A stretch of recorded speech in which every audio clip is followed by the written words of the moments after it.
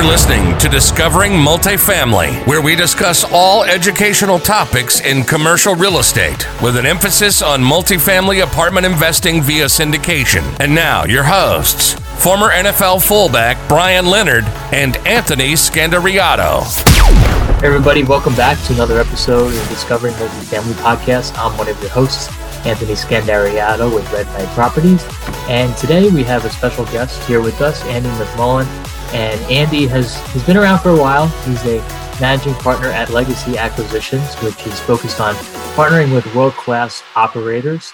And he has, orchestrated over $750 million of commercial real estate transactions over his 20-year career. He's been on numerous podcasts, and numerous publications been featured in, and he's been really focused lately on build-to-rent development. So we're going to talk about what that exactly means, how it is different, or is it related to multifamily? What is it? It's a real buzzword right now, and people are talking about it with not really understanding the context around it. So really excited happy to have Andy on our show today. Thanks for coming on. Yeah, thanks so much for having me, Anthony. I appreciate it, man. It's an honor to be here. And I know like you, my background is in office and some industrial, and so that kind of background that you got gives you another kind of layer of understanding when new trends come about. Or so we started this built to rent idea. Just let me first explain it. Just think of it as horizontal multifamily. So or multifamily pulled apart. That's the way that we manage it. It's the way that we think about it. So we build, in this case, 98 single family, 1,200 unit places, cottages really. They're little tanks really.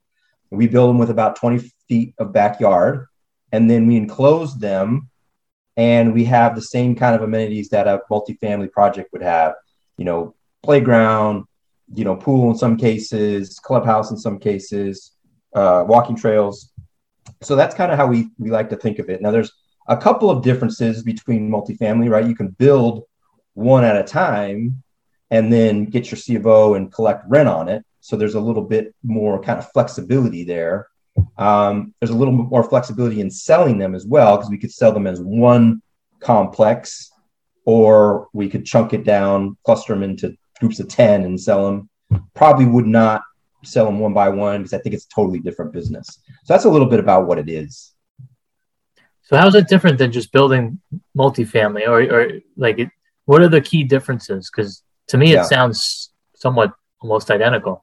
It really is. And that's why I try to tell people, I come from a multifamily background. And so, people they hear single family rental and they're thinking like of scattered houses, in multiple counties, and trying to figure out how do you manage the properties that way when you're driving around. And so there's a lot of inefficiencies. But if you think about it now, the suburbanization has been going on for the last couple of years, even before COVID. And so now people like the idea of having maybe a little bit more space, nobody on top of them, nobody below them, nobody on the sides of them. And then they have their own doggy door and backyard. So there really isn't a whole lot of difference. We still love the multifamily asset class. We still invest in it. We still own, we're still involved. But this, I think, is a little bit different now because there's so much demand for this kind of product, right? We don't have the supply that we should. And as a result, a lot of the kind of larger institutional owners will let smaller guys like us develop, these properties, these enclosed communities, and then they can go basically make their yield for their investors by, efficient growth and efficient kind of expenses. So that's kind of why it's become much more popular now. It's become over the last year and a half. I still think we're in the very early innings, but because it does have that stickiness of tenant, people like it because the millennials, they like newer stuff. Their American dream isn't the same as yours and I's. Well, you're much younger than me, so you're a millennial. What I'm talking about. But so that's why it's become such a kind of popular, asset. One, you're getting millennials with some money, and you're getting, empty nesters, and they all want new stuff. And if we're doing it right, the only thing they have to do to manage their property is just turn the light bulb on. Got it. So in terms of, the key differences, so you're really building, and then you're your strategy is to just rent them and sell them to the institutions? Yeah, I think for it depends, but I think this one that we've got currently now, it's in Lafayette, Louisiana. The idea there is we had a little bit of an unfair advantage because we already owned the land. We already had we had 6 of them already built. And so as a result, we feel like we can build them relatively quickly, 8 to 10 a month. And then if we stabilize where we think we should, and we already kind of beat targets for rents because, no genius on our end, just rents have been climbing, right? That it probably makes a little more sense to get our investors' money back once we stabilize it. Now, if that's not the case, we could certainly refinance out, get them a chunk of cash, and then just hold them long term. We've got both of those strategies available to us. Right. It's a good position to be in. So let's talk about it. Louisiana, pretty affordable market, I would say. And, we're talking about development costs. Obviously, you didn't have to buy the land. You're already sitting on it. So I'm sure that helped your numbers out.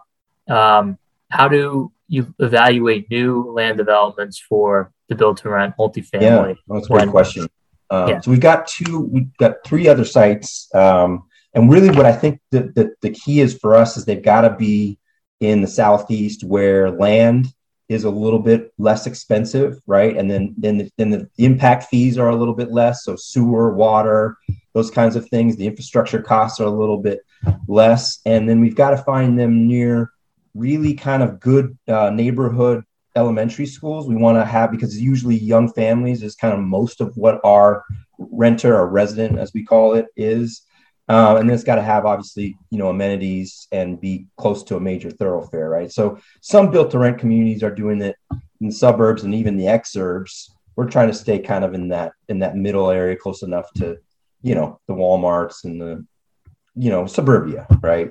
But so Lafayette, Louisiana, we were able to get the land is a little bit less expensive. And also, I think you don't have the same kind of union issues that you do. I'm in California, and it seems like everywhere I turn, they're trying to tax us on something. And so we really want to kind of be in those development friendly areas, and a lot of them happen to be in the Southeast. Yeah. So when we're talking about, building and renting, and obviously acquiring land that goes along with it, your target markets are spot on, but obviously some areas in the Southeast, pretty much across the country, even land is getting more pricey, and obviously the construction costs are getting more pricey, and, inflation is not transitory from what we're seeing. And, I think the real inflation number is probably going to be over 10% for 2021. I mean, they're going to say it's 5.5%, but, by the way, I can see you just grinning, like, owning real estate and watching inflation go up 10% is just like, an owner's dream, right? And with all the buildings that you have, I think sometimes we get caught up in that. Well, if interest rates go up, then cap rates start to go up a little bit. But when you're in this kind of inflationary time with real estate and you've got NOI, that's basically you're passing down to your residents, that you're basically collecting all of that NOI for all that entire inflationary period, right? And so even if inflation moderates down a little bit, there's not a whole lot of difference, right, in the amount of NOI that you created, which is really the value stream. And over since the 40s, right, I think people are accustomed to rising rents, at least incrementally. And usually when inflation comes back down, it doesn't moderate back down like inflation would be. Rents continue to increase. So for people that are, just on the sidelines about real estate, in an inflationary time, it's a great place to have your money, right? And if you've got that equity kind of sitting in your house, at 5 to 10%, if you're right, Anthony, is just being sucked out of it. So get that on the lender side. Let them deal with it. Right. But what I was getting at, Andy, is if we're in an inflationary environment on the building side for the next year, at a minimum, 2022, are your construction costs, your soft costs, hard costs, land costs, are your yields still making sense? And are you able to get the rents you were originally projecting? Or like you said, you kind of, the bad thing about inflation is it does hurt everybody. And you have to pass it on to your consumer, and your consumer are your tenants. I see more people getting into the value add space, which is what we're in, buying existing and renovating and getting the rents up, at least in this inflationary period. But I see less development, even though we have an affordability problem and a supply problem. So I guess, do you anticipate your strategy being longer term because of the supply problem? Or are you? Yeah, no, it's a great question. I mean, there's so many kind of elements to it. In order for us to do this, when we started building underwriting this project, that 1,000 foot per board, which basically kind of measurement for lumber, was in the 1500s or 1600s, right? So we were underwriting for, let's have a 15% contingency, which for your listeners is typically much more than most people will have. Luckily, it fell down. It's in that 500 to 600 range. But yeah, we had to have a lot of kind of risk mitigants. You mentioned rent. So when we started, underwriting, our rents were at like 15. Now they're at like 1650. So that's helped us a little bit. But we've got to have, a cap rate that's, 100 basis points above where market is. We want to make sure that we've got, expense ratio, even though they're typically less than multifamily, they typically run in that kind of 32% range because it's newer stuff. We wanted to make sure we were in that kind of 35 to 38. So to answer your question, kind of big picture wise, yeah, absolutely. You've got consider labor costs, right? And you got to consider, what's your cost per construction now and supplies. And I'm here in California and we can't figure out the port issue, right? We've got just 500,000, containers just floating around, right? So there's a lot of risks, and that's why we want to make sure we have those mitigants, which again comes back to, can we build for, in our case, $130,000 a door all in some markets. If we can get rents that are 18 or 2,000 or 22, then we can inch up more than that. But I still see us being able to, in the built to rent space, because of what you mentioned with supply, I think rents will continue to rise. And I think that they will outpass that extra added cost of inflationary construction costs and supply chain issues. But there's a lot of places you can't build, right? There's, like, as you said, it's just the land's too expensive and it doesn't make sense even with our major supply issues.